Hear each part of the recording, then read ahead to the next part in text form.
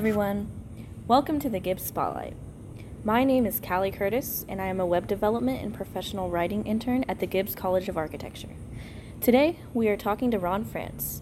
Ron Frantz is the Director of Environmental Design, and he graduated with his master's degree in architecture from Tulane University in 1981. He has been working at the Gibbs College for 10 years. So the first question I have today is, how has design methods and practices changed in the field of environmental design since you were a student?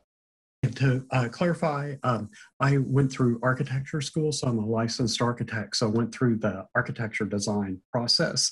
But what I can do is, because there was so much focus on the environment when I was back in college, and I believe at the time I was at Tulane University studying architecture, the College of Architecture at OU was called the College of Environmental Design. So it may get a little bit blurry here, if that's okay. But what I did is, I remember, and to frame a reference, I was in college from 1976 to 1981, a very long time ago. As I tell students, so last century. We were talking about passive solar energy, which people now consider, I think, sustainable design. Now, we were also talking about water energy. That was coming right out of the huge gas shortages and the whole energy crisis of the early 70s. So it was like, how do we make fuel efficient cars? How do we make fuel efficient buildings? The National Trust for Historic Preservation had big posters. To tear this building down and rebuild it would use X number of gallons of gasoline, sort of showing keeping existing buildings intact saved what was already there. They called it embodied energy. And they also talked about what it would take to rebuild it. So you'd spend the energy and time to tear it down. You have to put it somewhere in a landfill and rebuild it. So it's interesting just to see how we're still talking about the same issues. They may have different names. Wind energy was a huge issue. Interesting to see all the wind farms in Oklahoma now. Solar energy was a huge issue. So I think people call it the net zero, keeping the carbon footprint small stuff. This is all stuff that we were talking back then, just different terms. And then how would you say that the use of technology changed since you were a student? I was there when it was all hand drawn. So we spent a lot of time learning how to letter and label, hand lettering and labeling. Right after I graduated from college, they moved to things called the Croy machines, where you could type things out on stickers and then put it on the vellum sheets. I used a T-square right as I was getting out of school, or right my last fourth or fifth year. We changed to May lines, which were sort of parallel bars that were on sort of strings or on guides on each side. And then as I got out of college, it moved to the pin bar system, where you had layers of sheets of vellum, and you drew different things on different layers. And so it was just pre-computers. As I was getting out of school, some people were taking some of the early computer classes. I did not do that. So one thing is, you had to do everything by hand. You changed something, you had to erase it all. If it were a big mistake, you started redrawing it all. I can't imagine trying to do things like that now. The only thing is that computers are here, and yes, it's great. You can move things around and it's digital, but I don't feel like students have any more time than what they did. They still seem to be short of time, still don't quite get all the drawings completed. People are still always just needing more time and needing more drawings no matter what. So even though we've got much more technology, it seems like it hasn't helped us with our time all that much. So the next question I have for you is, how have the changes in methods of design and technology personally affected your own career and projects? Went through architecture school and really focused on historic preservation. And a lot of it was dealing with learning who in town was a great stonemason, a great brick mason, who could craft handmade wood windows to replace wood windows, who could plaster, who could refinish wood floors, where the resources were for pressed metal. So that's sort of what we did. We focused on the craftsmanship, and that's still there. However, I got out of school in 1981. After I got out of school, there was no discussion about asbestos, dealing with existing asbestos. That's a new topic we deal with. There was no discussion about lead-based paint and how do you get rid of that, because they just ended using lead-based paint in 1978, so they just had stopped using it. So now we have to be concerned about that.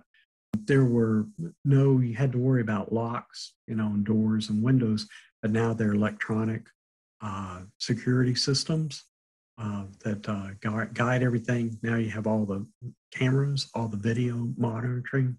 Yes, there was heat and air was sort of not a new thing, but still was a new thing to be incorporating into historic buildings. How to work in heat and air.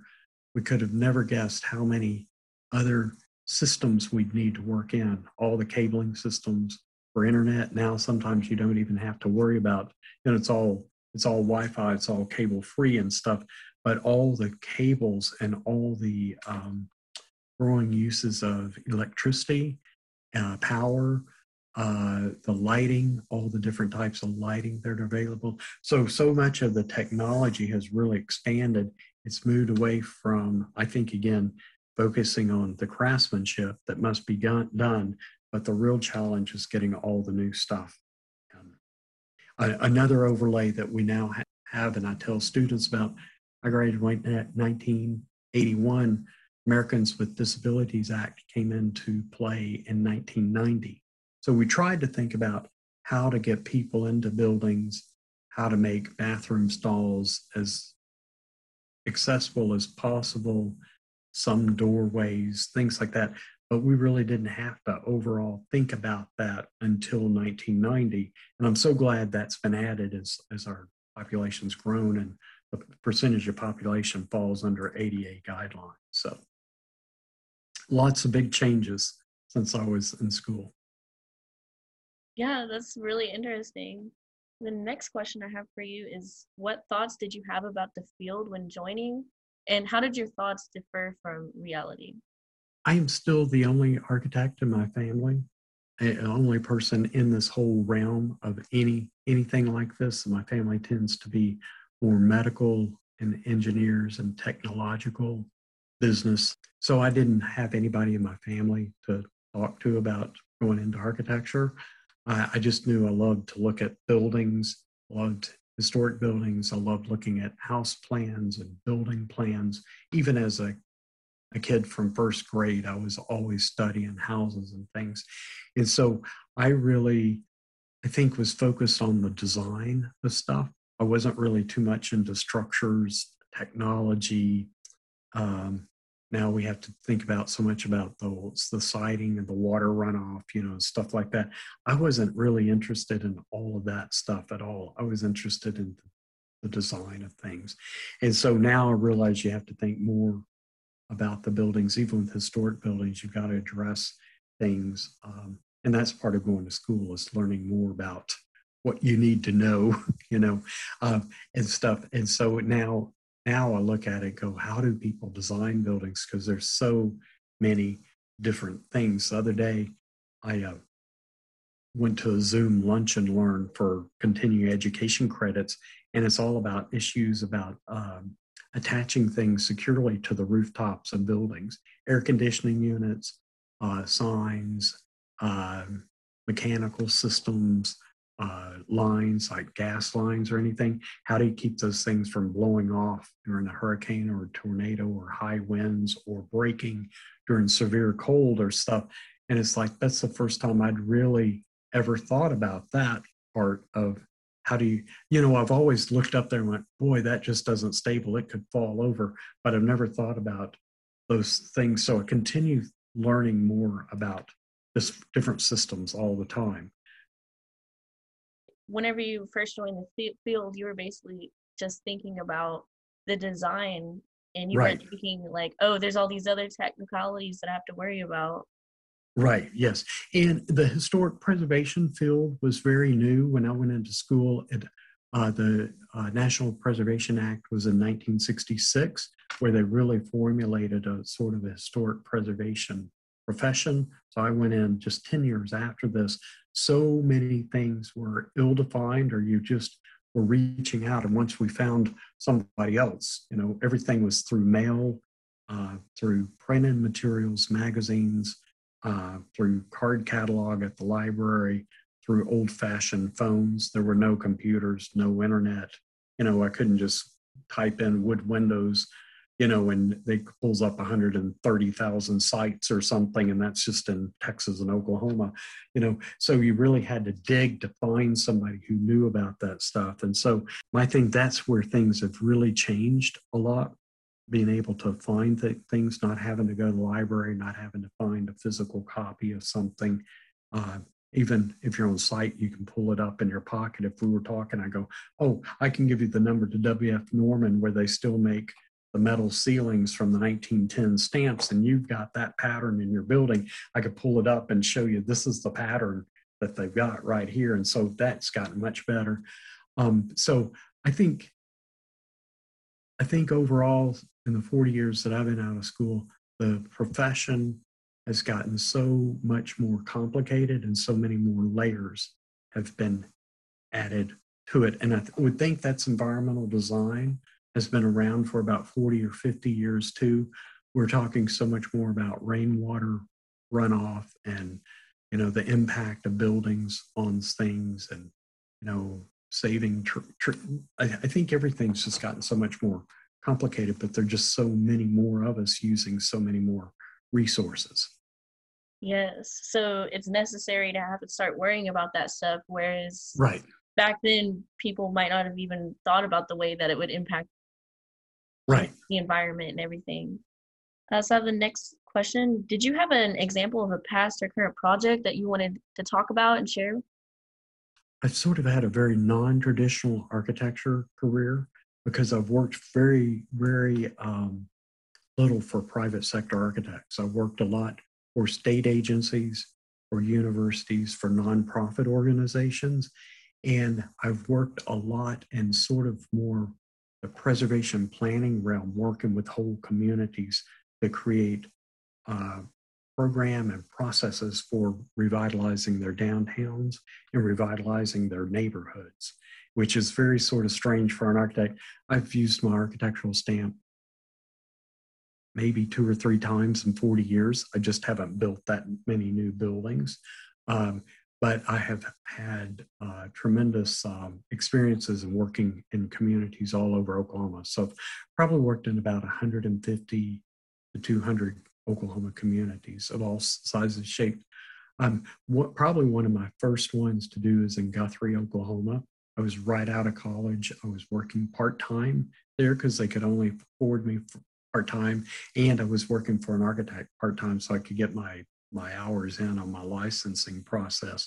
But I would travel to Guthrie 2 to 3 days a week and prepare facade restoration drawings for the buildings in downtown Guthrie. And that's the territorial capital of Oklahoma. So there were all these whimsical buildings built there between 1889 and really about 1920 that looked like they should be in Eastern Europe.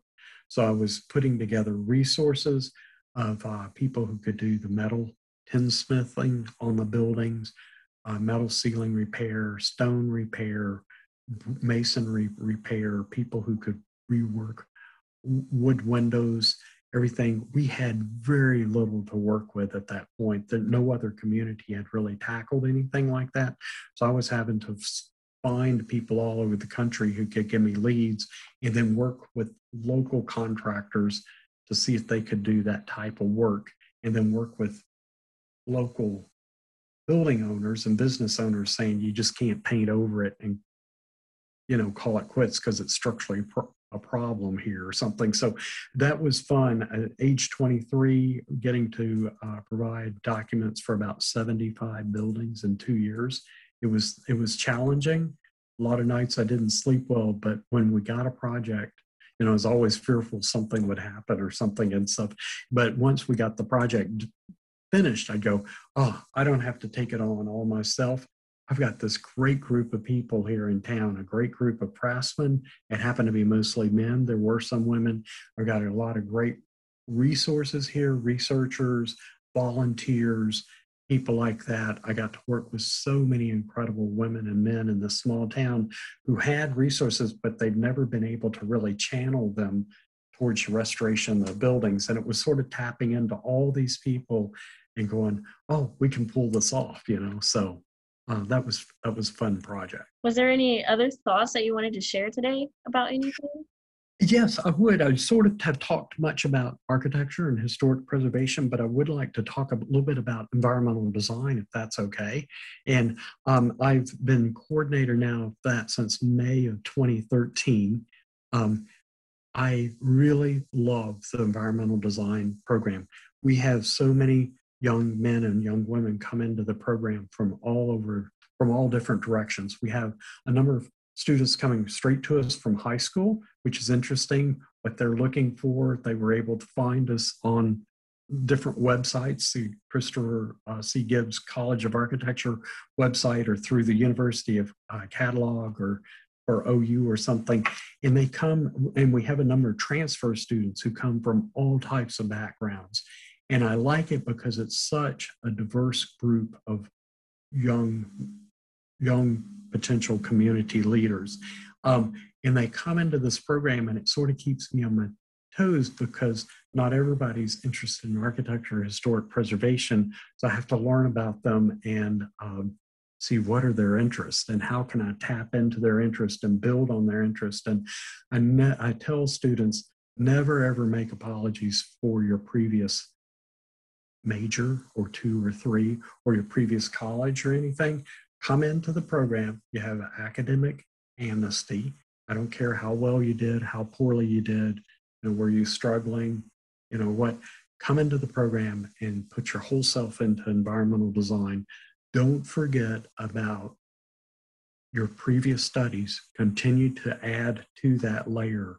And so specifically on some projects, I'll say, okay, Callie, I know that you had this type of, your major was this before. So what I want you to do is look at this project through that perspective, but give me an environmental design solution.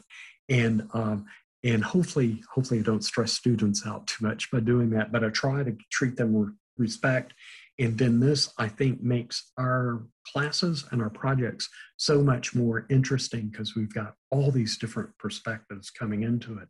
And then as they graduate, it is just amazing where they fan out. And I would have never thought, oh, this one student was into professional golf turf management program. He happened to ask, and at that point we had another faculty member, Hope Mander, said, oh, I can link you with the person who takes care of everything at OU. I have one young woman who came into it and found public health, and she's just gotten into public policy graduate school. I've got one who just went into law school. Of course, we have students who discover landscape architecture and regional city planning, and they love that. Some find architecture. There have been some other programs that I just go, I cannot believe that person was sitting there. Hopefully I helped them get to that stage, you know. So I just love the environmental design, the way it's set up. It's a very flexible program. So if you come in your freshman year or even late in your junior year, we're able to work with you. It's also, we can sort of tailor it to you. We have 4 core courses, we can tailor it, but I also love that you get sort of a sampling of everything else in the college. So there are classes through landscape architecture and RCPL. I do a little bit of interior design, a little bit of architecture. We have a lot of students who are interested in building things, the construction science, so they can keep that, you know, sort of keep that in mind and take some of the construction science. And so it sort of helps them find their way to one of the other associated programs. We've even had students graduate and then go to the Master of Urban Design program in Tulsa because they sort of found that was what they were interested in. So I really like the environmental design program because it's just such a diverse group of people and interest. Yeah, it's really interesting. It sounds like their program is kind of like a stepping stone to see what you like the best. Right, right. Yes, it is. It is. And some of our students have sort of been struggling a little bit in college. I mean, college was not easy for me, so I understand real well, there you have a bad semester or two, and you're just going, okay, maybe this isn't for me. And I really like seeing some students who might be sort of a little bit challenged, and they come in and they find their firm footing, and then they take off, and it's like, well, how cool is that? So I love finding that. Then some students are just really right on target. They know exactly what they want to do. And so I just like seeing their successes. I tell students we have two choices here. We can either make each other or we can break each other. And I don't think the breaking each other is any fun at all. Nobody gains. So I'm here to make you. You've got to be here to help make me and make yourself. And together, we're going to pull this off. I do really like that environmental design has such a strong relationship with the OU Institute for Quality Communities. Shane Hampton is such a great director down there, and he's just this natural leader. And he is just doing such incredibly good things. We had another faculty member, Hope Commander, who was a great role model for students. She was actually an environmental design major and then went into our CPL program, and she was so good. She retired, but we got Vanessa Morrison, who's just absolutely fabulous too.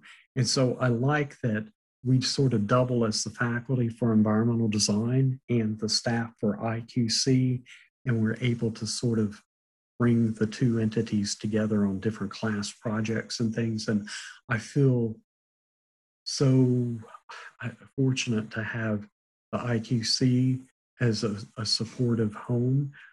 Also, it's just great to be within the College of Architecture and receive so much support from Dean Bootser, as well as the Assistant Dean or Associate Dean Loon, and then all the directors. We continue just working more and more with all the directors, and I feel very fortunate that we get to work with so many people all within that one building. It's a very good setup. Well, thanks so much for meeting with me today.